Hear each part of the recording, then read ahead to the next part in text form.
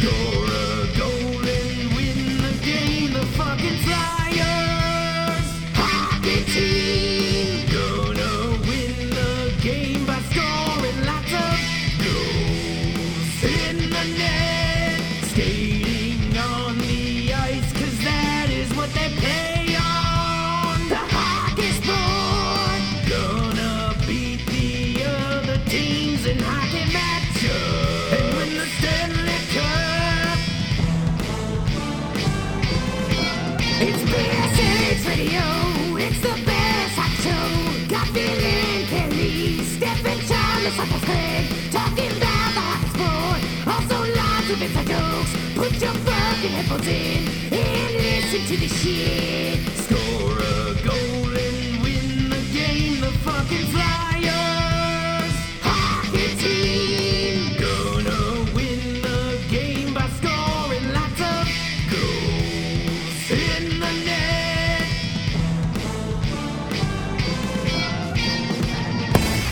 Hey everybody, how you doing? Well, that's good. Welcome to Broad Street Hockey Radio. That's right, BSH Radio. My name is Bill Matz. I'm your director of fun and games for the evening, although it will be hard to, it'll be hard to top that theme song you just heard, presented to you by one of the funniest people I've never met in Albert. That shit is that is incredible. But the surprises keep on coming. We have a jam-packed show for you, but I alluded to a little surprise last week. And here we are delivering. Let's lead off the introductions with the return of Stephalicious D, Steph Driver. How are you today, Steph? Folks, I don't have the Rona. Yay. Hot damn. I don't have the Rona, which is great news. I figured since I still have a job, even though most at Vox Media and SB Nation do not, I should probably do it. So here I am, and it is wonderful to see your lovely faces. It is good to have you back. We've been making do, but you were definitely missed.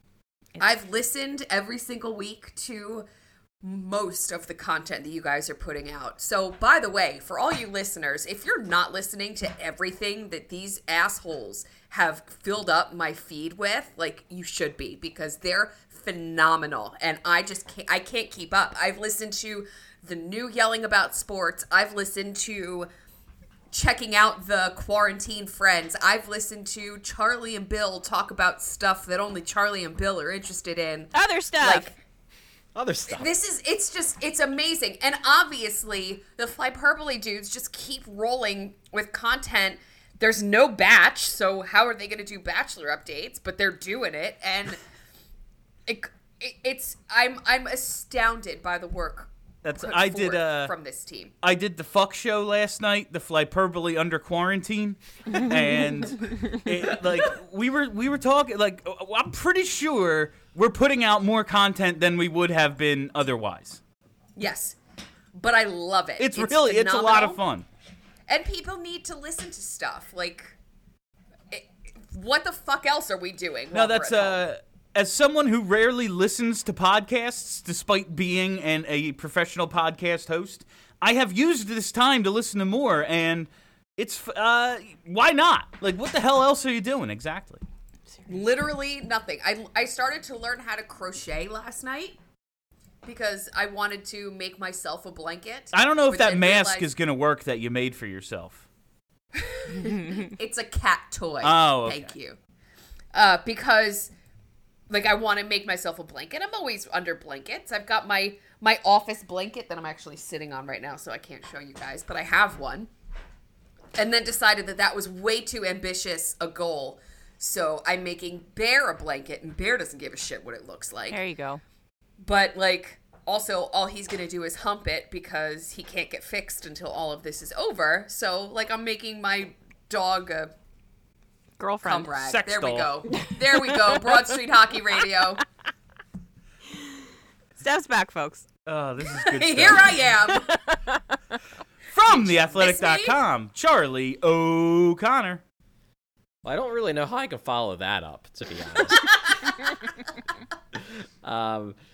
Yeah, I think we're going to talk about there were two things today on Twitter that I found interesting, Flyers related things. The first thing we're going to talk about, which is about the trade article that I did yesterday, I guess. I don't know. The days are all blending into one. But the other thing was somebody on my feed was talking about Bernie Parent's 1973-1974 season and how great it was. And like, I guess I knew on some level it was great, but I didn't quite realize how great it was. And then I started looking up more stats. And what's wild to me about that season for Bernie is that, so he finished with a .932 save percentage when the league average save percentage was .895. So like way better than the league average, like by an enormous degree.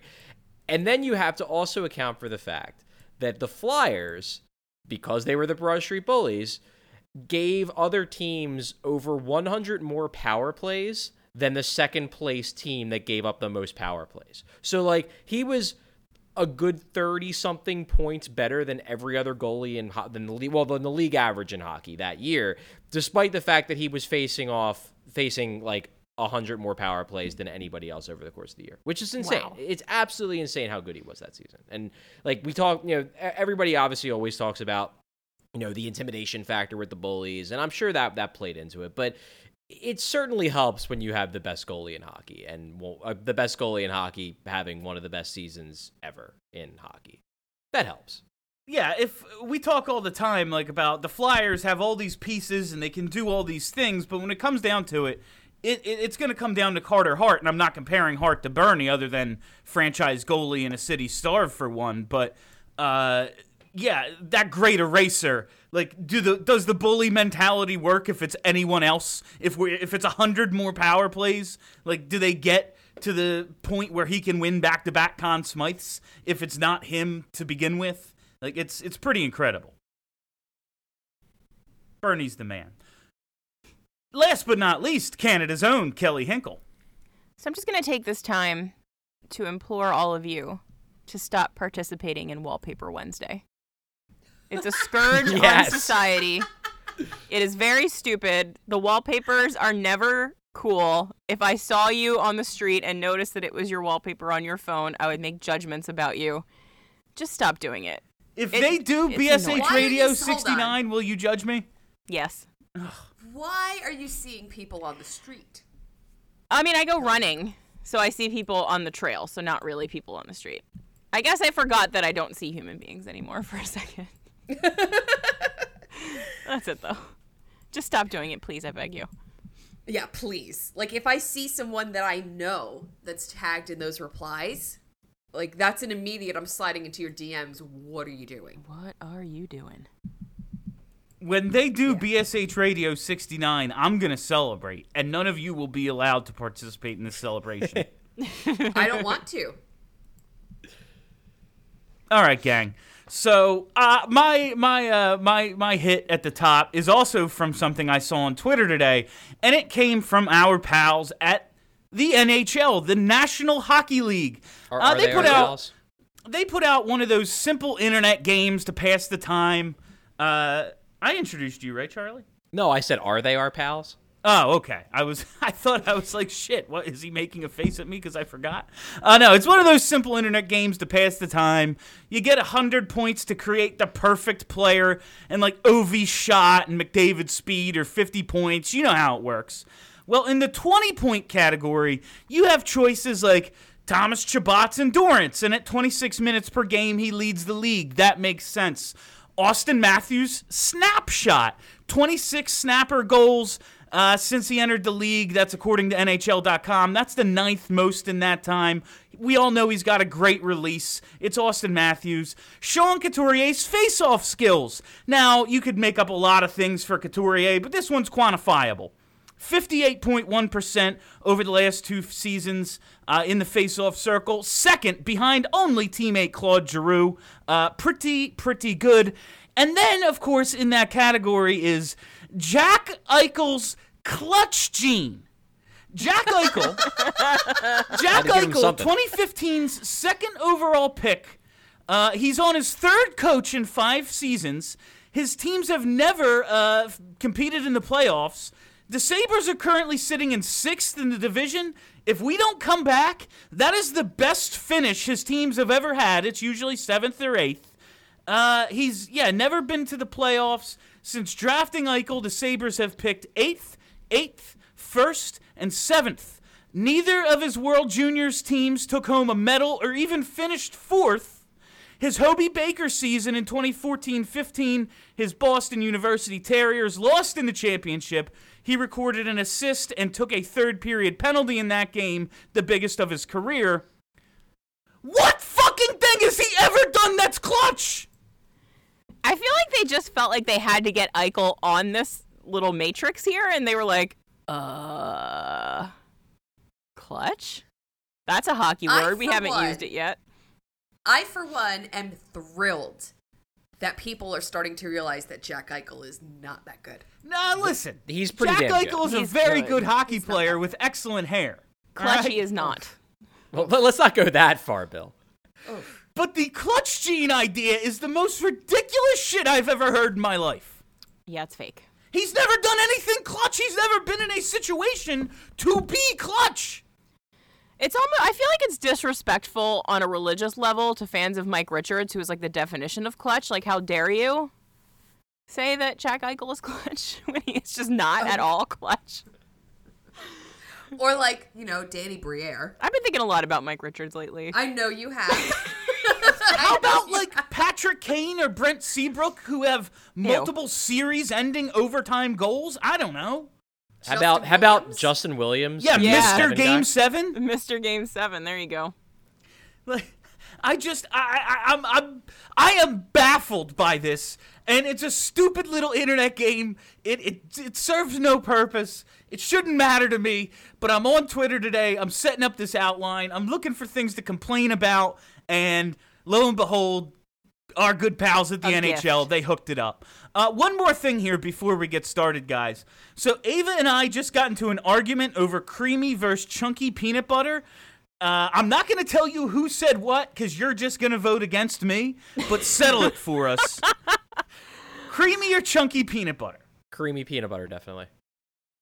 I'm a creamy peanut butter girl. I don't like stuff in my stuff, and if I wanted to eat chunks of peanuts, I would eat chunks of peanuts. I don't want peanuts in my peanut butter. Okay, you're going to be shocked to learn that I have a complicated answer about peanut butter. So That's what I'm here for. In my opinion, if you're making a peanut butter and jelly sandwich on some kind of soft bread, as one does, chunky peanut butter adds a textural contrast that is very satisfying on the sandwich. If I'm eating peanut butter with a spoon on the couch in a depressive episode, as is my way, creamy. Yeah, no, I love creamy peanut butter in, my ice cream or in my chocolate or inside of a chocolate coating. That's cool.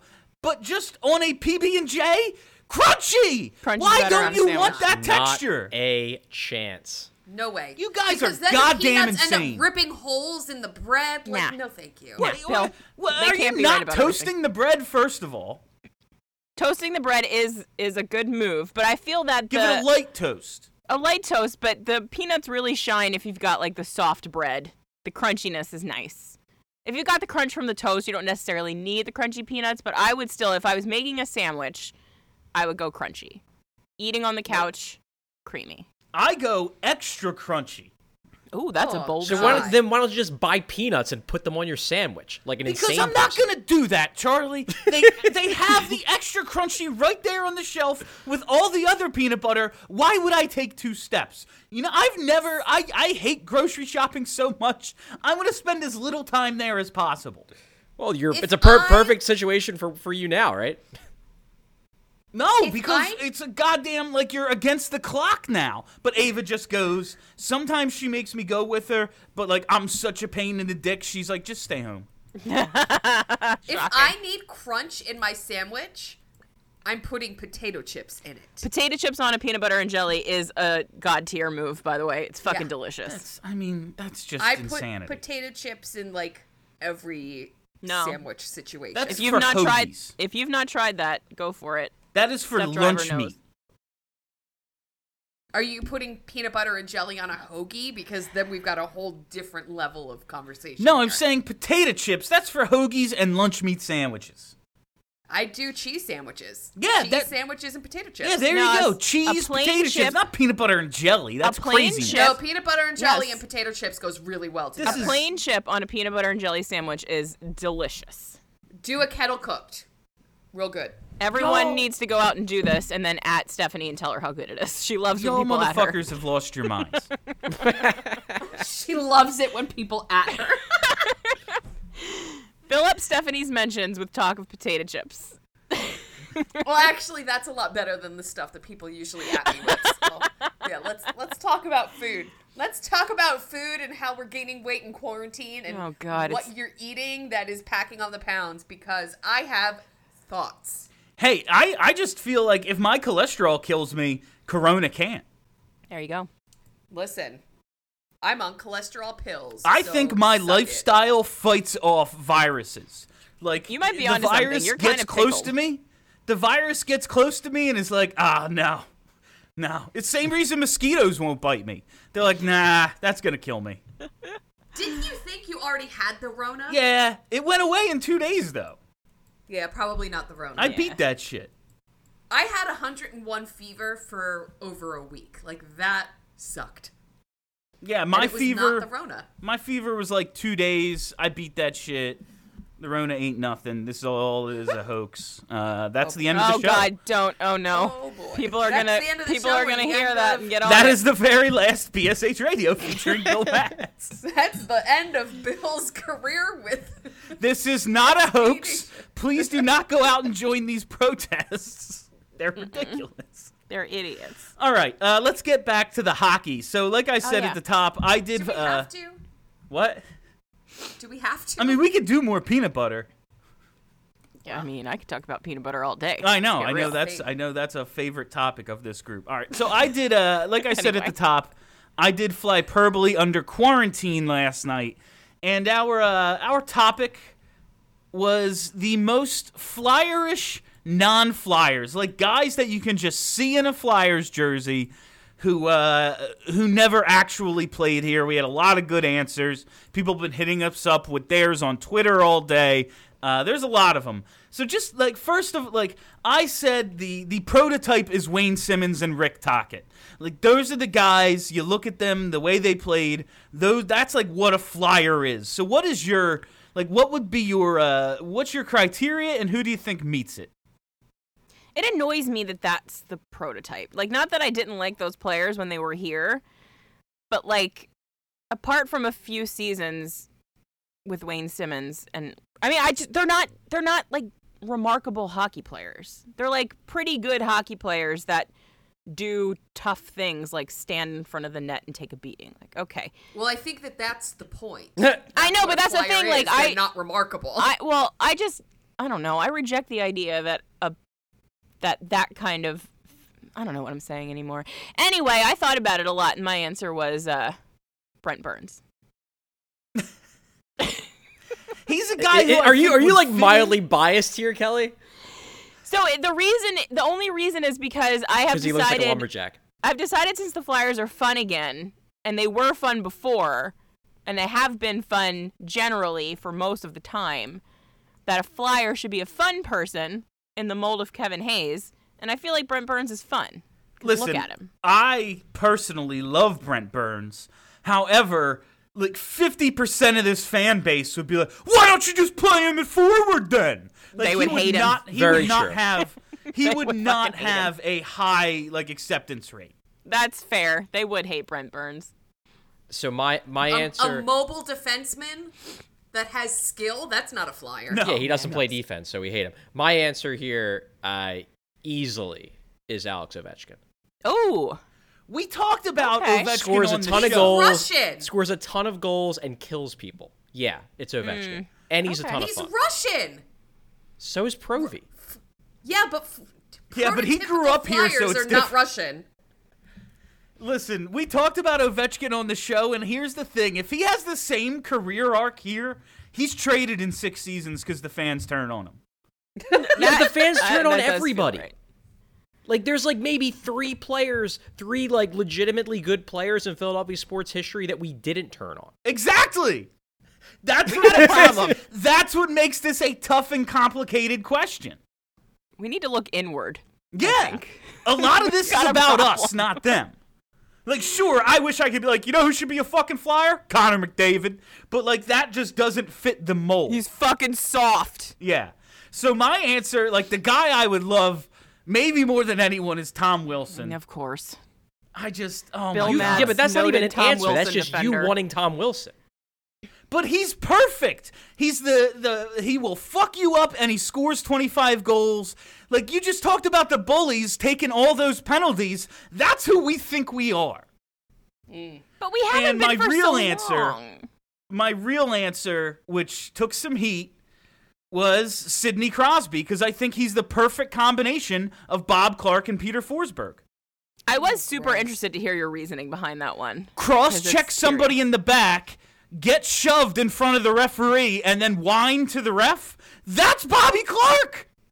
Yeah, but that's not what Flyers fans want to believe Bobby Clark is. Yeah, no, they turned him into something else. All right, so my answer, and it's just off the top of my head, and I can't shake this idea. Uh-oh. Milan Lucic. Ew. This guy fucking sucks. Everybody hates him. He used to be skilled, kind of, not anymore. He's a big dude, and he licks people on the ice like that's a Flyer. Wait, did he lick people? I thought it was just Marchand. Only Marchand licks whatever. people. Listen. Listen. I just think with Ovechkin, like, Flyers fans are so obsessed with goal scorers, and they get a goal scorer, get a fucking goal scorer. It's like, you don't want a goal scorer, you want Alex Ovechkin. You want somebody who's going to score 50 goals every season, because 35 goal scorers, you'll say they don't do enough aside from scoring goals. You want someone who, like, every single game is going to score a goal pretty much. And there's only, like, 2 of those guys out there. And one of them is a guy who hits people 5 times a game and, you know, gets borderline hits every 10 games. How long until Flyers fans turn on him for being lazy in his own zone? He really, like, but he kind of has shed that reputation. Now, granted, I don't know how much of that is just that, well, he won a championship, so now we have to jump on board. But he doesn't have that rep anymore. Yeah, what was it, the minus 35 season or whatever it was? We're trading him after that season. Not a doubt in my mind. Doesn't matter if he scored 100 that year. It's about us. Listen, I'm not saying I'm not without blame in this mentality, but I just don't. I would love Ovechkin personally, but those first 6 seasons where the team just really underachieves in other people's minds, like, I don't think he gets out of that still wearing a Flyers jersey, just based on the history of the organization. Yeah, feels right. I mean, what players in Flyers history, like, what players in Flyers history that were really good did they trade because they didn't win a cup? Eric Lindros. That wasn't why they traded him. Jeff They traded him Carter, because of all the Mike other Richards. shit. Mike Richards. They didn't get traded because they didn't win a cup, though. Carter's like the only one who's a maybe, and Carter's nowhere near as good as Ovechkin is. No, not at all. But I'm just, those guys on underachieving teams tend to get blamed, even though it's not their fault. But what I'm saying is that in Flyers history, they might have gotten blamed, but they never got traded. I think the argument could be made that the Carter and Richards trades are because they didn't win a cup fast enough. If I they had won a cup strongly that disagree. year, They wouldn't have been traded. But that's not they what. might not have gone full crazy and decided they needed a goalie. Yeah, but that they didn't get. It wasn't like one of the impetuses behind those trades was, well, we haven't won a cup. The impetus behind those trades was, we don't think we can win with these guys because of other stuff. That's fair. Yeah, and Ovechkin, the other stuff was he's lazy in his own zone. Like, I'm And just he's telling you, Russian. listen, a lot of people would love him and know that he's great, and a lot of people would be like, he's one-dimensional. Like, I'm just telling you, that's how it would go. I just think he scores enough goals. Like, John LeClaire was probably one-dimensional, but it didn't matter because he scored 50 goals every year. Yeah. And he played with, like, he wasn't the best player on the team. That was the, like, it's always the guy who's the best player that gets blamed. to Steph's point with Lucic and guys like that, we said that's a whole different category of like that contract that Lucic got or the David Clarkson contract. Those are absolutely Flyers moves that would have been like, that fits the Flyers mold, Holmgren era and previous 100%. So what you're saying is I'm a genius. No, it's a whole subcategory of the Been question, saying. like guys who should have been Flyers. Is like when David Clarkson was coming up on free agency, I lived in fear that we were God, going to yeah. sign him. Like I was just, Same. it was a foregone conclusion in my head that David Clarkson was going to be a Flyer. Yeah. I mean, look at what happened with LeCavier. Like that. Exactly. happened. No, Yeah. he's Yeah. a great example. Like the Adam Oates, like bringing in guys who used to be awesome, Paul Coffey, like all these dudes. All right. So speaking of the sordid history of this franchise, I am once again stealing content from a little website called theathletic.com. You should check it out. I hear Heyo. Charlie writes for them from time to time. Charlie, you're doing more lists because what the hell else is there to do? And you did the worst trades of the 2010s. And I'm going to be honest with you, I only scrolled down to number 1 just to make sure your number 1 was my number 1. I still gave you the little green guy at the end, so you got this was Thanks, awesome. Bill. Yeah. But I just scrolled down to make sure your number 1 was my number 1 because it is JVR for Schenn. And I got to be honest with you. It might be the worst trade, not just the 2010s. Franchise history, it might be the worst trade. I did a tweet thread on in late January of 2019, just trying to come up with the worst trades I could come up with. I can't come up with anything worse than this one because it just turned out so bad, and really it was a bad idea from the start. The reason we traded him was bad. Like, all of it just bad.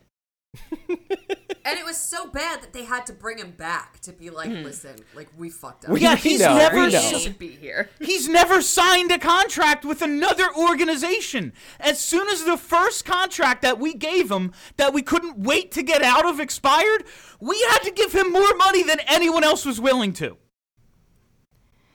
So, just, do you think it's fair to judge a trade, like, with 2020 hindsight that at the time might have made good sense to the team?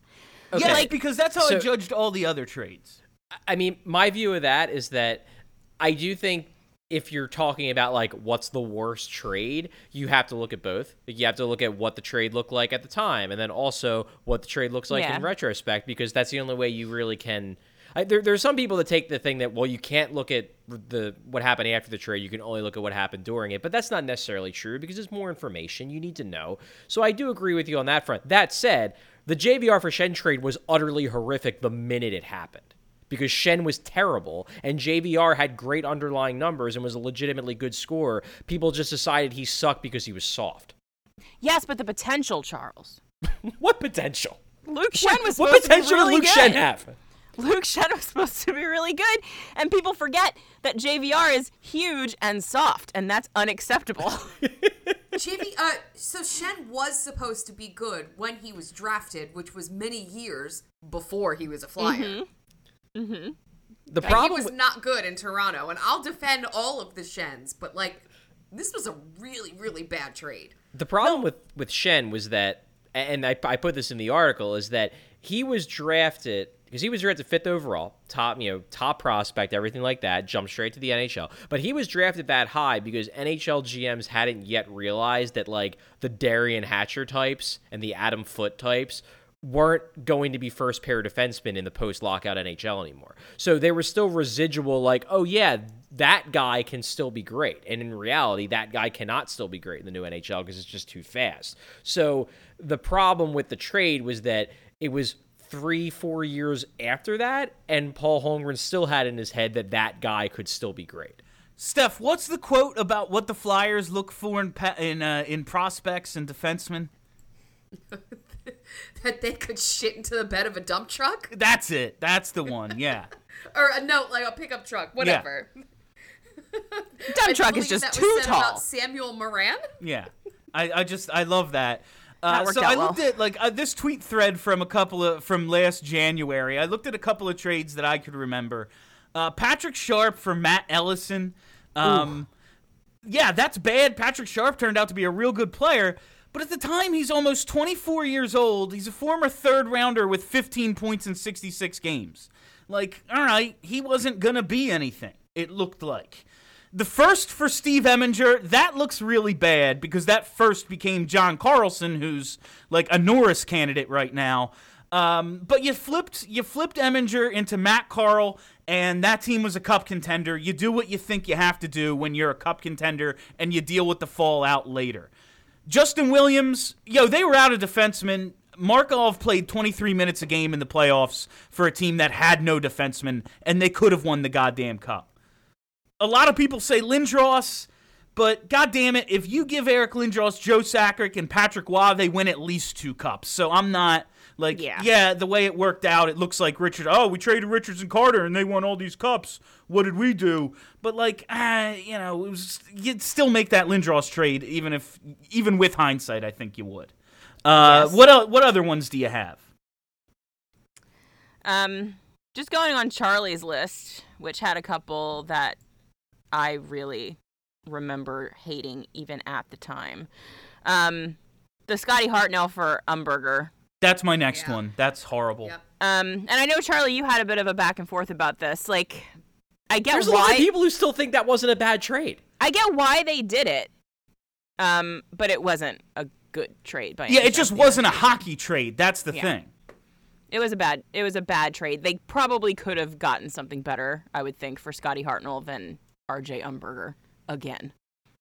And it was just like, had anybody watched RJ Umberger recently? Like, that's the piece of it. Like, yikes, that guy fell off a cliff real fast. He wasn't remarkable the first time he was here.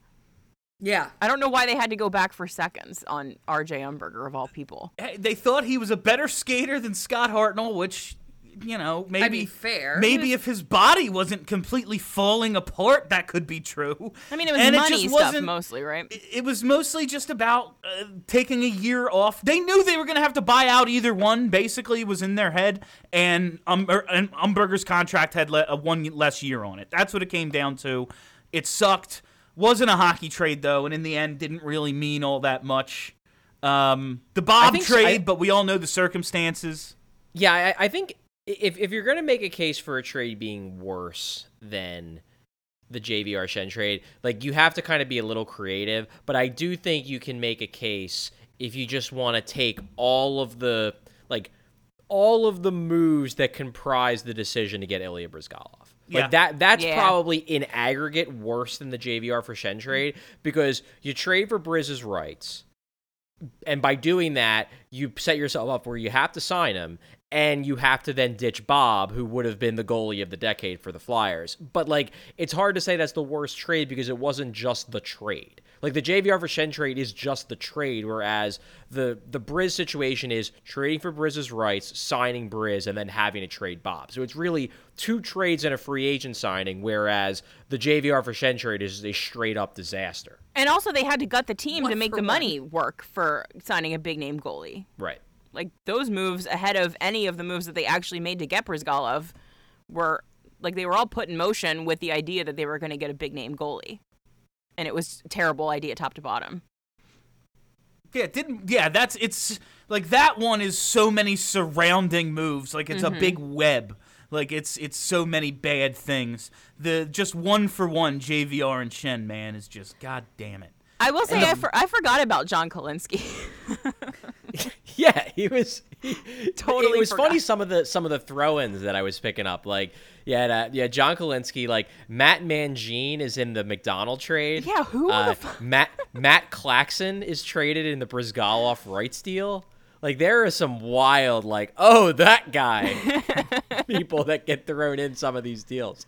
The dark days of prospects. Somebody else went with Richards to L.A. Was it Bordson?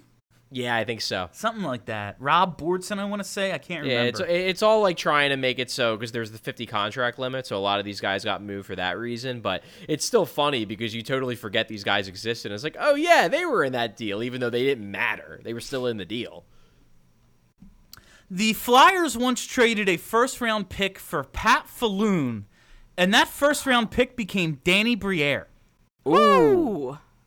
Ooh, Fat Balloon. Pat Balloon, Fat Balloon, right? Yeah, Fat Balloon. When we played street hockey, like all my friends, I've told you, like all my friends are 3-4 years older than me, a lot of them. When we played street hockey, it would be like, I'm LeClaire, I'm Hextall. And I'd be like, Bill, you're Falloon. And like, I didn't even know they were making fun of me at the time. Oh. But they absolutely, like looking back, I'm like, you sons of bitches. Pat Falloon? Like, even my friend's little brother got to be Eric Desjardins just because no one else wanted to play defense. Oh my god, they couldn't even give you like a good role player, like a Joel Otto. We didn't even have a Brenda Moore. There was no Brenda Moore.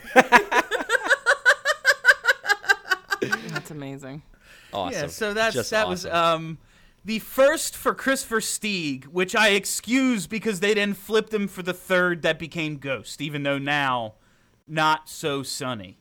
Well, that one's just like, that's one of those that You're I a put cup that contender and you do dumb shit. Yeah, I put that as 10th on my list, in part because of the point Kelly made where, you can't just solely look at a trade via hindsight. And I think that's true. Yeah. At the time, like, Kris Versteeg was a 24-year-old guy with 1 year left on his contract, so he wasn't even just a rental, who had two 20-goal seasons and had a reasonable cap hit, and the Flyers looked like the best team in the East when they made that trade. So, like, it was an overpay at the time, but it was one of those like, okay, I get why they overpaid. They're going for it. And then it just turned out that Versteeg sucked because he was playing through a sports hernia.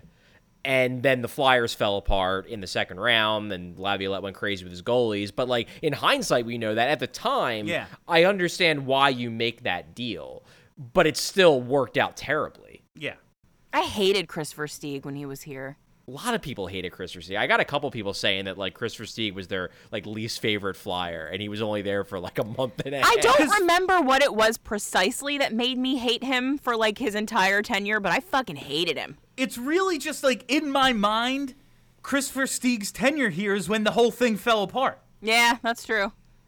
And then he went and won fucking Chicago, didn't he? Yeah. Well, he'd won in Chicago. He won first in that. Chicago. Yeah. Well, then the Flyers, what made the trade look even more painful, and I don't know how this would have worked cap-wise if the Flyers even could have kept him, but it doesn't work out in Philly, that stretch run. So they trade him in the summer, and they get back a second and a third. And they trade him to Florida, and then he's really good in Florida. So it's like they got him for the 2-month period when he sucked, and then he goes to Florida and scores 50 points. And it's like, well, God damn it, where was that in Philly? This one was just weird.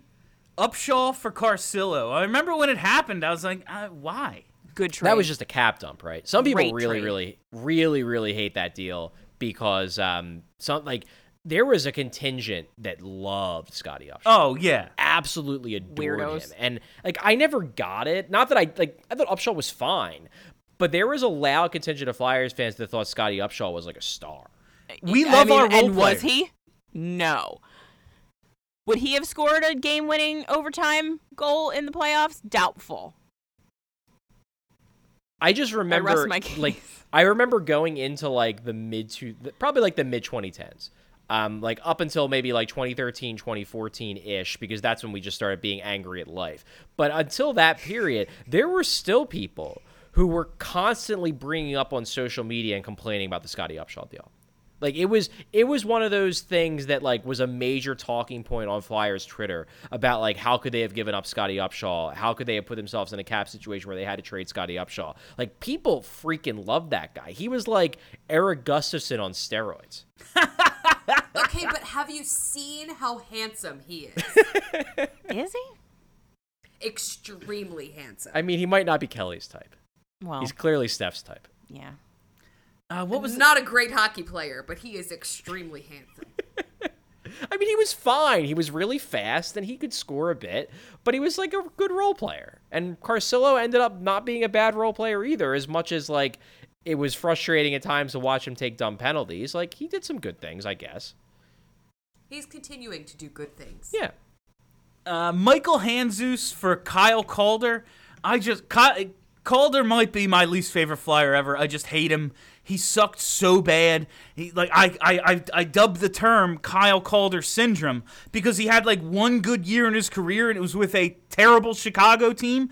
And the only reason he scored any goals is because teams don't get shut out every night. Like, that's the only reason he ever scored any goals. I just hate it. I don't remember anything about Kyle Calder's time in Philadelphia. Yeah, exactly, because he never did Zero a goddamn thing. Meanwhile, Michael Handzus went on to win a cup with the Blackhawks in 2013. He was a contributor for a little while. Handzus was just a guy people loved. I liked Handzus a lot. Yeah. Bad trade there. That's up. That's one of them that's sneakily up on the list just because people loved Handzus and Calder was so bad. Yeah, but wasn't Handzus like mostly done as a legitimate like impact contributor by then? Yeah, he was just like winning faceoffs. That was Yeah. But he was, well liked. Yeah, I mean the Zeus chants were great. Yeah, exactly. It was like the Coots chant before the Coots chant. Anyone we can do the roo or the deuce or whatever we effing love. I'm not even all the way down with roo, but like it's there, so okay. All right, Like, fine, I see. I guess. What, Steph? Like, it's fine, I guess. Yeah, it's like who calls him roo? Like really? I always thought they were saying Gru. That's even dumber. I know. Either way. I always wondered if, like, you obviously have, like, the Rue thing, but because, like, during this decade, there were a lot of people who irrationally hated Giroux, I always wondered if, like, part of the reason why it happened so much is because there was a contingent of people that used that as an excuse to boo him. Just to cover up the booze. Other Exactly. people's was like, no, they're saying his name. Yeah, exactly. All right, guys. saying boo words. What's up, Kelly? I was making a dumb joke. Please continue. I love dumb jokes. All right, so I see on the outline here we need to take a break. I didn't realize how long we've been talking for, so we're going to plug some stuff. We're going to try to sell you some things that you absolutely need to buy or participate in or something. And on the other side, we're going to, I don't know, talk about more of our old bad takes. Maybe some of them were good. I haven't even looked through this. Kelly looked through episode 226. We're going to talk about that on the other side. All right, fam, we are back, and yeah, wow, 40 minutes have gone by. We've tackled, like, maybe half the outline, so good for us. Filling time during quarantine. Hooray, everybody.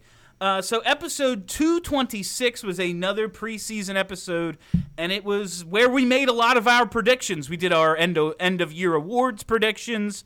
We did all that stuff, who's going to win the cup, etc. So let's just get into it, and first off, we're talking about Brian Elliott and how he hadn't had the best preseason up to this point. What were we saying, Kelly? So Charlie was very adamant about the fact that his preseason performance was meaningless. And for the most part, there was just kind of a lot of hemming and hawing about we weren't sure if it was right to bring him back. We weren't sure what he was going to look like as a goaltender. Steph made the point that given everything that we already knew about him being terrible in the preseason is something that's worth being concerned about. Thankfully, everyone but Charlie was wrong about that. Brian Elliott's been quite good. He was fine this year. I don't think he was amazing, and like I think by advanced metrics, he actually grades out as pretty poor, but in watching him for 30 games this year, like I thought he was acceptable in the role that he played. Yeah, I think he's had a few just terrible games, and for the rest of the time has been fine enough as a backup. Yeah, I forgot how bad he was in the preseason, though, and it was pretty bad. Like, real bad. I think it's still fair to have been concerned about him looking terrible. Oh, yeah, I mean, for sure. It's... Listen, if, like, Carter Hart goes down for an extended period of time, knock on this table, I'm not comfortable him starting a bunch of games in a row. I'm not comfortable him starting 2 games in a row, even with days in between. Yeah, but Carter Hart did go down for an extended period of time, and Elliott did fine. Yeah, I'm not comfortable with it, though. Okay. Like, I think I'm that's just saying luck. it actually happened, and it didn't work out terribly. Yeah, I just think that was luck. Maybe, but it still happened. Phil was So- terrified like- the whole time.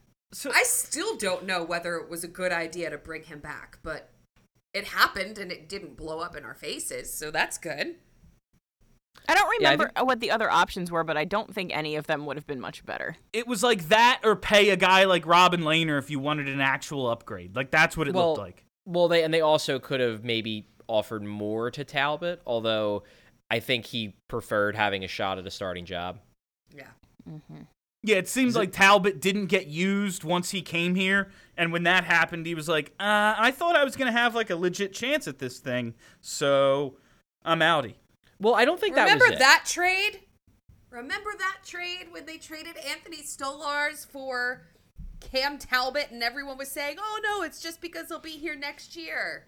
Yeah, we were wrong about that. See, we didn't need Anthony Stolarz anymore. I'm not. Yeah, I mean, Stolarz. No, we didn't need Anthony Stolarz. I'm just doing revisionist history because I believe I said at the time, and anybody who's listening, please correct me if it's wrong, but I believe I said at the time that there was absolutely no evidence to support that Cam Talbot was going to be here next year.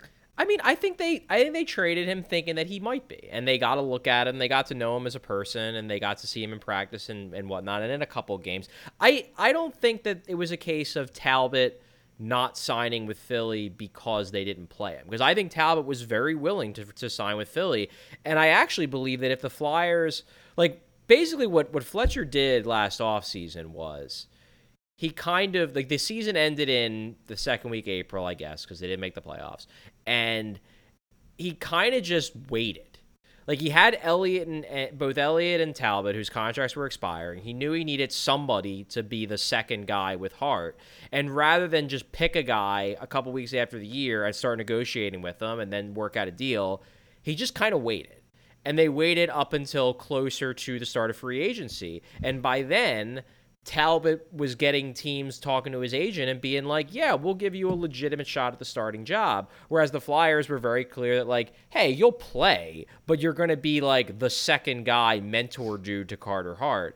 And by then, I think Talbot just sort of said, well, you know, I'd rather have the chance to retake the number one job somewhere than be the backup. But I think if the Flyers, like, put the full court press on Cam Talbot in late April, I think they probably get him back. It was just they were focused on things like hiring a coach and figuring out what the hell they were going to do about their defense and stuff like that. And I think they just looked at it as, we'll just kind of pit these two guys, as in Talbot and Elliott, against each other and go with the guy who is cheaper. And it ended up being Elliott. So if I ask you three to look into your crystal balls, and whenever this thing, did Charlie just look down as if like he had an actual crystal ball? What if he does? Yes. That explains everything. If you were like, whenever we get this thing started up again for next season, is Brian Elliott the backup again in 2020-21? I don't think so.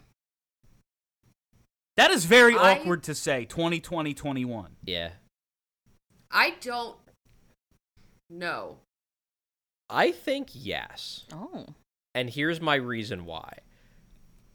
I just don't know if they're going to have the cap space to go out and get somebody better, because I don't think the cap is going to go up because of coronavirus. And if your choices are either the guy who you know and has been in your organization, you know, for the last few years and you know has a decent relationship with Carter Hart, or go out and get some other guy who's probably equivalent to Brian Elliott, but you don't have that certainty, I think they're going to ultimately go with Elliott. Like, I think if the cap was going to go up to $84 million, you know, as in like they play out the rest of the season and all this doesn't happen and revenues are exactly as they project, I think there's a decent chance they go out and they get a better backup. You know, they go out, maybe they target Halak, or maybe they target like Anton Khudobin or something like that. But if the cap's stagnant, like, I just don't know if they're going to have the room to go out and pay $3.5 million for a 1B goalie. I think they're going to need to, you know, kind of cut costs to make sure they can keep everybody. And the easiest way to do that is just to bring Elliott back. So there's been a lot of shuffling, and we've spent a lot of time this season talking about the bottom six and the fourth line and all the role players, because, I mean, it was up until the very end there, they were bringing guys up and down and moving things around because of injuries and performance and what have you. But at this time, we're taking a special look at the Germ and Nicolas Aube-Kubel. We were pissed that NAK got sent down, and honestly, of everyone they've brought up and down, he's kind of been the most consistent performer. Yeah, this show is right after Vino kind of was like, fuck this, I'm cutting these guys that aren't making the team, like when that whole thing happened. So it was a whole bunch of guys that got sent down all at once. And I think all of us were kind of like, I wish they'd given Germ more of a shot, but there was like a very firm no, Knack is an NHL player. He should definitely not have been sent down, particularly from Charles. But all of us were on board with that, and because we're so smart and good. And then also Farabee, we're also all in on him making the team out of camp as well. I think the frustrating thing about Aubé-Kubel getting sent down at the time, it wasn't even just the fact that he got sent down, which was frustrating because, I mean, I'll toot my own horn that I was right on this. At the same time, like, a lot of that is driven by the fact that I trust Maddie and Brad a lot, and they were very on board with the fact that NAK is ready, and because they watch every single AHL game, and I just trusted them, and the numbers said the same thing, that he was driving play to a ridiculous degree, and every time I watched him, he looked really good, so I was totally on board with that, but that wasn't just me coming to that opinion independently. I'll give the shout out to Maddie and Brad there. At the same time, the big reason why I think I was really annoyed with him at least not lasting to the end of camp was the fact that he had to pass through waivers. Like, they were risking losing him, at least with the Germ, or German Rubtsov. Oh my God, Charlie, you fucking traitor! Yes! Oh my God! Charles, welcome to the dark side. Here? Well, I was good. What the fuck? But at least with Rubtsov, like, they could send him down and call him back up whenever they wanted. They risked the possibility of losing Aubé-Kubel, which to me just spoke to the organization not value him as highly as they did, as they should have. Yeah, it seemed as if he really fell out of favor after being a guy that they were pretty high on at one point, and obviously change of regime and all that. Just looking at what the lines were for some preseason games here, a Terensky, Bunneman, Stewart fourth line. My God, I'm sure we complained about it at the time, but that seems so Hackstolian. Poor Steph spent a whole lot of time on this show yelling at us because we were all terrified of the idea of Chris Stewart being on the team, and she was like, he doesn't have a contract, and she yelled at us a lot, and she had a point. He got one though. Thank you. But he did get a contract. He did get a contract, but yeah, we were all kind of terrified of the idea of Chris Stewart, but at least he never played. Well, he played a little bit. He played enough for us to know that he was as bad as we were afraid he was going to be. -3 in 6 minutes against Pittsburgh, I think. God bless. What a night. What a night. It was like to see Farabee and guys like that sent down and Terensky like ultimately make the team. That was an odd turn of events. It was. Even though Farabee was like right up in what, a week? Was it that fast? Quick. It was pretty quick, I guess, yeah. It was like 3-4 games. Yeah, it was like 5 or 6, something like that. So we had some real concern about our pal Phil Myers. He just didn't look good, and I think Charlie made the point, like, this is 2 bad camps where if he just came in and looked good, he'd be here. You know, Fletcher kind of told us in the beginning of the offseason, he's my third pair right defenseman. That's why Radko Gudas isn't here anymore. And he didn't make the team out of camp. In fairness, and there were other extenuating circumstances. I mean, I do think he makes the team out of camp if Nolan Patrick isn't in limbo and screws up the cap situation. Like, I do believe that was the driving force behind sending him down. At the same time, if he would have been really good in camp, they would have found the way to keep him. And he wasn't really good in camp. And it was fair to look at it and say, this is concerning. That's 2 straight camps that he's kind of not fallen flat on his face, but just failed to seriously impress. And I don't know, maybe he's the kind of guy who just takes some time to get rolling because he wasn't that great in camp. He kind of had runs during his rookie season where he wasn't that great, and then by the end he was really kicking ass. So I don't know.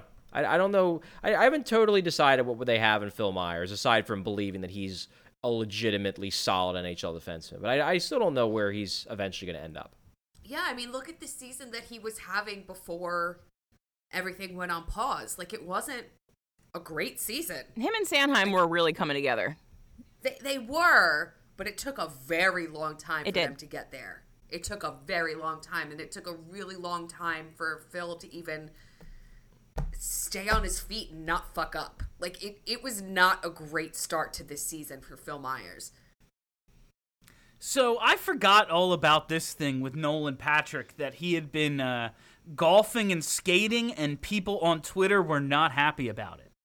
Yeah, I somehow forgot all of this too, but apparently the people were like super fucking pissed about Nolan Patrick because at the time they hadn't said anything, I think, but upper body injury. So there was a lot of speculation about like maybe it was his shoulder, something like that. And then when people saw him golfing, like there was just a lot of like of people losing their shit because they're like, why can he golf if he can't play hockey? Which is of course silly. That was Dave Isaac, I believe. Oh, really? I'm pretty sure that was Dave Isaac. Like, I am 99% confident that Dave Isaac was like, what's going on here? He's not at camp, but he's golfing. Yeah, but we also asked a lot of questions that I think that you can still ask about him now. Like, what is he going to be? Like, is he head and shoulders better than some of the other centers that are in the organization? Like, will he end up being head and shoulders better than Morgan Frost ends up being in a few years? Like, I don't know. And I don't think it's unfair to still ask those kinds of questions about him. Because we really don't know what he's going to end up being, especially with the medical stuff up in the I air. think he's going to end up being an incredible second pair defenseman. Is he a right-handed shot? It's important. I don't even know. Exactly. I just think, like, I was just thinking, remember I don't remember what show it was from, but I had to take that, like, guys who are borderline, like, good, especially right-handed players, like, borderline good centers, like, two-way players, they should want to try to play defense because there's so many more openings for them. Like, teams are just so coveting a puck-moving right-handed defenseman if you have a little bit of that ability. But I do remember, like, my prototype at the time was Mike Vecchione. Oh my God. I thought he should be converted to defense. Wow. I remember that. I remember you being obsessed with Mike Vecchione. I love that I have another person in this group that gets obsessed with the most random and bad hockey players for absolutely no reason. I just Especially wanted when him. they were It's phantoms. something to win. Like, since they weren't winning playoff series or cups or divisions, Yeah. oh, we won the bidding war for this college free agent whose name I learned 2 weeks ago. Like, all right, that's fucking something. Jesus. Mike Vecchione. Oh, my God, yeah. Where is he now? Is he even playing hockey anymore? He was with Can Edmonton. He played in little in the NHL, I think, like, for them. If he's Down playing, in he's their- not doing great because nobody knows. No, yeah, he's Hold on, I'm not. looking it up. I'm looking it up. Letting him go He plays isn't for one this, of. the San Antonio Rampage, which is the AHL team of the Blues. Oh, the Blues. Okay. Is he on an NHL contract still, or is he now AHL only? Under contract with the Blues. Okay. Good for him. Like, if he was a defenseman, he'd be up. I'm telling you. I mean, this is what Wikipedia says, so, I mean, grain of salt here. What did he do in the actual NHL? I gotta know. Oh, Well, he got those couple games right after the Flyers signed him. Oh, wow, yeah, Played that's 2 it. games. He never 2 played in games, the 0 NHL points. other than those 2 games. I really What a thought he lottery played. to I win. really thought he played with Edmonton. I guess not. Are you thinking I'm looking at his career stats, and it doesn't even look like he was playing this year. I need to go to Elite Prospects because this just is not. Yeah, everything else Are is you- bad. Bill, are you Bill, thinking of are you thinking Caligula? about Cooper Marody? Oh. I might be. I think you have me. I think you have that right. Well, one thing we could say about Mike Vecchione, and I can tell you this because I did an article on all the numbers, he is the only Flyers player to wear 74 in an actual game. Well, there So you he's got go. that going for him. Mike Vecchione in the history books, folks. Best number 74 in Flyers history. Well, there you go. Yeah, I was absolutely thinking of Cooper Marody. You are 100% correct there. So we were convinced Morgan Frost would have made the team out of camp had it not been for an injury that held him out of some preseason games. He got some NHL time. He impressed initially and kind of just fell by the wayside for a little bit. Do you think it's so tough now because like it just seems like so much progress is going to be lost, so much opportunity to improve and just mature is lost on the ice with what's going on now? Like, do you think Morgan Frost is a Philadelphia Flyer on opening night of next season? I think a lot of that depends on the Nolan Patrick situation. Because if Yeah. Nolan Patrick is ready to be the 3C, then that kind of pushes Morgan Frost out for the moment. But if Nolan Patrick is still not able to play, I think it's reasonable to think that he could make the team out of camp. I think that there's a lot of factors. There's a lot of factors. Like, my gut wants to say yes, but I mean, extremely optimistically and with absolutely no basis in reality, like, we might be looking at maybe a potential for Oscar Lindblom to return. Like, absolutely no basis in reality. I just want him to be alive. Like, playing hockey is secondary, but like, if Nolan Patrick and Oscar Lindblom come back next season, like, I am fine with Morgan Frost not making the team out of camp. Oh, yeah, for sure. Those two So are I'm gonna- obviously better. So I'm going to say yes, he makes the team, just because I trust the skill set. I think he plays well enough in camp next year to make the team. And if he's as good as I think he is, it's hard for me to imagine him not playing well enough to earn his way on the Flyers roster. So that's why I'm saying yes. You think they'll... Has nothing you to think do they- with like That's fair. lineups or anything like that. It's just I think he's a good enough player to be an NHLer next year, and I think he's going to prove it. Do you think he would do well at wing? I wonder. Yeah, Yeah. I think he'd be fine at wing. I do get the impression though that the Flyers, that this organization, like the Fletcher run front office, likes him better at center. Yeah. But I think they believe he could be a good wing. Do you think Nolan Patrick could play wing? Yeah. That would be interesting, eh? Yeah, I mean Fletcher said in his post trade deadline press conference when people were asking him about Patrick and what his projected timetable of return was, and he let it drop that they think he could potentially play wing. Maybe not full time, maybe it's just a give the coaches the option to move him to wing, but I definitely don't get the sense that the Fletcher front office is as wedded to the idea of Nolan Patrick is only a center as Ron Hextall and his group was. Charlie, next time you get in touch with those people, just kind of drop the idea of Patrick as a defenseman and see what they say. Oh, God. Tell Elaine I said hi, and then ask if Nolan Patrick can play right-handed D. But only right-handed. If he's a lefty, fuck it, he can't. He is a right-hander. He is right-handed. I'm there we almost go. positive. Yeah, okay. Yeah, because that's part of his appeal, the idea that, like, those big right-handed centers that can skate are worth their weight in gold. Everybody with the right-handedness. Because there just aren't that many righties. Force your children to skate right-handed, folks. You mean shoot. That's what I meant. How does one skate right-handed? I don't know, Charlie. You hold the stick in the hand and then you skate. Yeah, that's true. They do You skate. hold the stick in the hand, folks. That's how you play hockey. You hold the stick in the hand. Trying to think what. Listen. Yeah, okay. So it would be Been inside skating for a long with time. one hand on your stick with your left hand on the stick. That would be shooting right-handed. All right. The stick in the hand. Yeah. So let's just skip ahead to our predictions now, because this show, as predict. Oh, we're already over an hour. So good Who stuff. cares? Who's going to You're yell at us, welcome. Taylor? No, that's I don't give a shit. I was prepared to do 2 hours with the Flyperbole boys last night. They disappointed me. We only did like an hour and a half. Rude. No, the fuck show is shorter. So let's go with the let's start with the Hart Trophy predictions. And Kelly astutely picked Connor McDavid, not a bad pick. Charlie picked should have been a Flyer, Sidney Crosby. Steph had Mitchell Marner, and I picked Nathan McKinnon. I gotta say, I think I win this one, guys. Yeah, Yeah, you you did. win this. For sure. yeah. I just love maybe- Colorado. Maybe McDavid. Maybe. Yeah, McDavid. Nah. I mean, Because he's Draisaitl is going to get the votes from Edmonton, not McDavid. yeah with Draisaitl continuing to produce after McDavid went down kind of hurt his candidacy quite a bit. Crosby, just I don't think the numbers, even though he might have had a case. He got hurt, and he actually didn't play that great this year. But the big thing was the injury that Yeah. killed any chance he had. The Calder Trophy one gets funnier. So Kelly picked Hart or Phil Myers.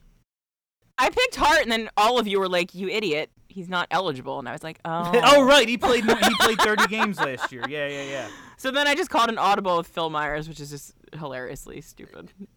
Charlie cheated and took both Hughes brothers.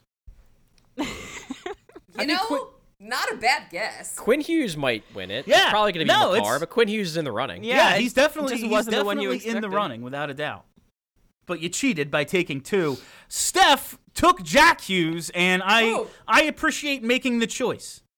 Big idiot. And big time dumb. At the time, I Big time made the dumb. decision to choose the all-time leader in goals per game in NHL history, Ryan Poehling. He scored a hat trick in the last game of the previous season, and his actual rookie season with Montreal wasn't quite as successful. In 27 games, he had 1 goal and 1 assist. So This is becoming one of my favorite parts of BSH Radio. Is every year Bill picks a guy for the Calder who just like happened to do really good in a small sample but isn't that great of a prospect, and then he either spends most of the year in the AHL, gets traded, or both. Because the previous year he picked Ryan Donato. yeah. That was listen, I'm playing this game to win. That's the thing. Like, 2 people here had the Hughes brothers. Listen, that cancels each other out. If Jack Hughes wins it, Steph and Charlie, you're tied. That means nothing. If Ryan Poehling wins it, that's a big W on my side. That's all I'm saying here. Go big or go home. Charlie would have not gotten a point because Charlie picked 2. So I'm just saying. A half a point. Half a point, maybe. Vezina, Kelly had Gibson, Steph, Carter, Hart, Charlie, Fleury, or Anderson. I had what Grubauer. is it, Charlie picking 2 people? Charlie likes to hedge. He's I think pragmatic. I probably picked Fleury, Yeah. but maybe it was like second choice Anderson. I mean, both of them ended up not working out because neither of them had that great of a year. But we all kind of fucked up on this. Yeah, one. we did. I mean, picked Hart, Grubauer. Hart's the only Excuse one who me, had like Carter a good year. Hart. Hello, Carter Hart. I guess Grubauer was okay. I guess. Yeah, and then his backup came in and was freaking awesome. Yeah. Francouz or Francaise or however the hell you say it. Was great. Francouz, in my opinion. Yeah, Francouz. Francouz. Well, nobody knew that Elvis Merzlikins was gonna do what he did. No one on Earth. I mean, it's probably gonna be Hellebuck, right? Who Yeah, wins it? Yeah. he was up there. Excuse me, it's Carter Hart. Oh, sorry, Steph. He won it in Thank my you. heart. The Vezina, or no, we're at the Norris now. Kelly had John Klingberg. Steph had Colton Parayko. Charlie, Alex Petrangelo. And Bill, I think I'm coming through again here. Roman Yossi. Yeah, I mean, I actually still think Petrangelo had the better year, but I do agree that Yossi has the better chance of winning. And then the guy who didn't get noted by us, who is very clearly in the running, is John Carlson in Washington. Yeah, Carlson. Yeah. That was that was an oversight. I Big guess time. he's just having a freaking phenomenal, like, unmatchable year. Where are we now? The Selke. Everyone said Coots, and I said Crosby, just to be a pain in the ass.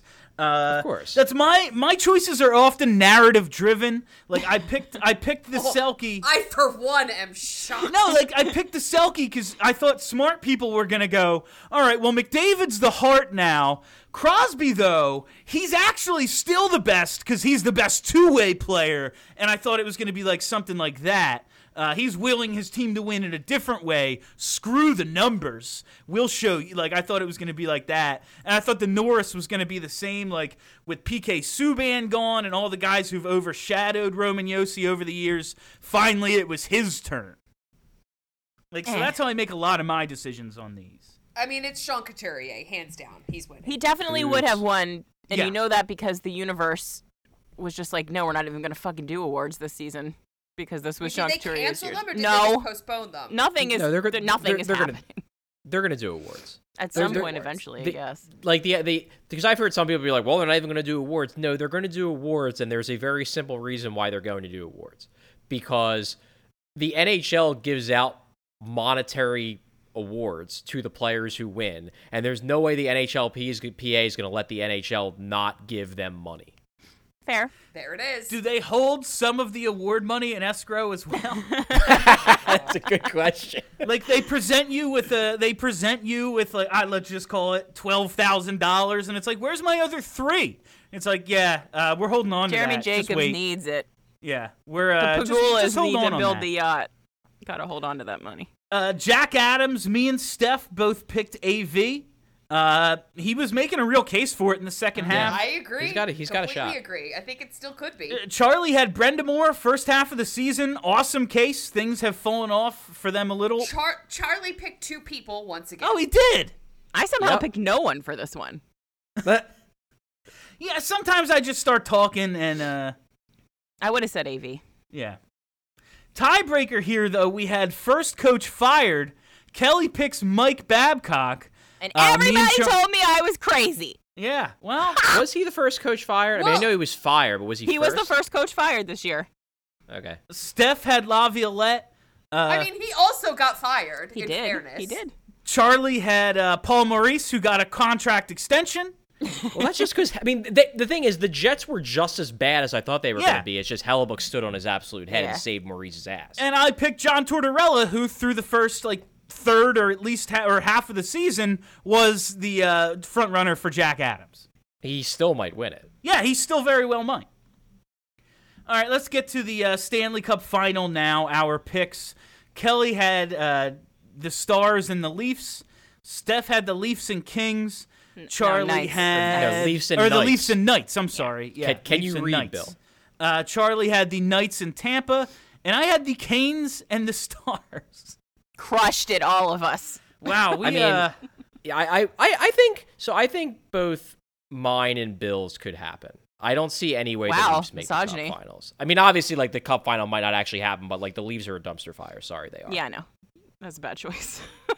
yeah, the Leafs are just Would have been safer to pick the Flyers. I've made better choices. The Knights, however. Yeah, that's a good choice. Knights was a good choice. and they Glitters. didn't have the greatest start, but they turned They it were on, rolling. man. They were rolling. I mean, if we, I could I'm biased. I think the Knights Tampa has the best chance of these, but I could see Kane Stars. The Stars are in it in the West, and the Hurricanes are one of those teams where if they get in, you could plausibly see them going on a run. Yeah, they're just hard to play against because they play that freaking shot volume style. They're just coming at you. But I think Vegas and Tampa have maybe probably the 2 best rosters, right? I mean, Well, Boston's none of good. us- Boston. None of us listed Philadelphia, and they're clearly the Cup favorites. Well, listen. Obviously. Now, if we were I to, would've if we picked were to them now. revise, shit, man, Flyers are way up there. Listen, I put $20 on the Flyers to win the Cup in September in Atlantic City, and I'm waiting for that to pay off. It's gonna happen. I guess here's probably the best question. If you're picking now, and let's assume that the playoffs happen sometime later in the summer and there is a Cup final, what are you changing your pick to? Because I guess the reason why I feel confident that my pick was the best is because I'm not changing it. My pick is still Vegas Tampa. I mean, obviously, I would not pick the Leafs anymore. Same. I mean, I could see leaving Dallas. I mean, that's a reasonable guess, but Yeah. the Leafs obviously would have to come down. So who would you pick in place of the Leafs? The The Flyers? Philadelphia Flyers of hockey. There we go. I would also switch the Leafs out with the Flyers. Flyers Knights. Flyers glitters. Steph, your life would explode with happiness if that were to happen. I know. I would catch the Rona after that and just die because that would. I mean, I had the stroke after the Flyers won the Super Bowl or the Eagles won the Super Bowl. So have one of my 2 teams win the Cup. Oh, I'm no. good. I'm checking out. We're fine here. I am gonna stick with Kane Stars because I really don't want the Cup in these circumstances. Yeah, fucking right. I'm still with I know, Bill, you got a lot of shit for this, but I still don't want them to win It has nothing to do with the asterisk or anything. It has everything to do with me. If you're telling me I can't go out and riot the night they win, I can't watch the whole run with all my friends, I can't do all the stuff I want to do that makes a playoff run and ultimately a championship fun, culminating with 2 million people lined up on Broad Street, nuts to butts, I'm against it. Nuts to butts? That's sexist. I have no nuts. Bill, you have such a way with words. Nuts to butts. I've never heard that before, but I mean, I agree. Like, I don't want it to be like this. Like, don't get me wrong. If they win the cup in front of an empty building and like Lou Nolan is the only one cheering and like we can't have a party, like I'm still gonna be super pumped about it and I'll be happy. But I don't want it to I don't want it to happen like this because let's be real, the way things go for Philadelphia sports, this is going to be the only one we see. Yeah, while Charlie, I think, made the point that it doesn't, like, lower your chances of winning next year or anything. I know. It does for me. In my head, that means that's it. Yeah, that's it. We're only getting the one. Yeah. Guys, I cannot live in a timeline where 2 out of my 3 co-hosts are saying, I don't want the cup this year. It's like it's a complicated thing. It's not like it's. No, I get that it's complicated, but like, listen to yourselves for a second. I don't want the cup this year. Who are you? I guess what I'm saying is I also want it next year. Yeah, that's the point. I don't even think fireworks stores have been deemed essential. If you're telling me I can't set off mortars the night Claude Giroux gets to lift the Stanley Cup, what's it even mean? Yeah. Everything we'll have about a party now at my sucks. house. Everyone will be wearing masks and we'll be 6 feet apart. We'll set up chairs 6 feet away from each other around Steph's pool, and we'll have a party, and we have to stay in our respective chair areas, and one at a time we can enjoy the swimming pool and then get out, and then the next person can go in. I wonder if chlorine kills the Rona. I've heard it does. Probably does. But I heard that from Bear, like of someone course, who can isn't hang very out with smart. all of us because he's immune, so he can be free at the party to do what he wants. Bubba Bear, who is going to be dive bombing the pool. Oh, he's going to take his first, like, shotguns that game. Oh my god. Bear, first bong hits. You know, so, like, way a really far aside. You know those extreme sports with dogs where you, like, throw the toy into the air and the dog runs down a pier and launches itself into the water? Mm-hmm.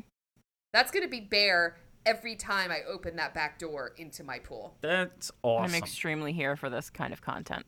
Like, this dog tries to go swimming in his water bowls. He is going to completely lose his shit. What you need to do is set up like a Ring doorbell on your back door so you catch it every single time. And like see how and then see how he adjusts his form and all that stuff. I like this idea. Can we crowdfund a ring for Steph's back door so that we can get Bear content? Please. Can we please? Because this is going to be something to behold. All right, fam. I think that's it. I think we about covered it there. Yeah, I think we did good. That is BSH Radio this week. Thank you all for listening. Thanks for hanging out. A very special thank you to Stephalicious D. Steph Driver, who has overcome, so many health complications to join us. God. From her hospice room in her house. Oh God, don't joke about that because like when I was sick, I'm calling it a bear bag. It's a bag in my garage full of toys and treats and food for him just in case I actually did have the Rona and someone had to come and grab him. Well, we are all thankful that was not the case and that you could join us this week. Hopefully you're back again. For Kelly, for Steph, for Charlie, my name is Bill Matz. Have a great week, everybody. Are you ready to talk about sports? Yeah!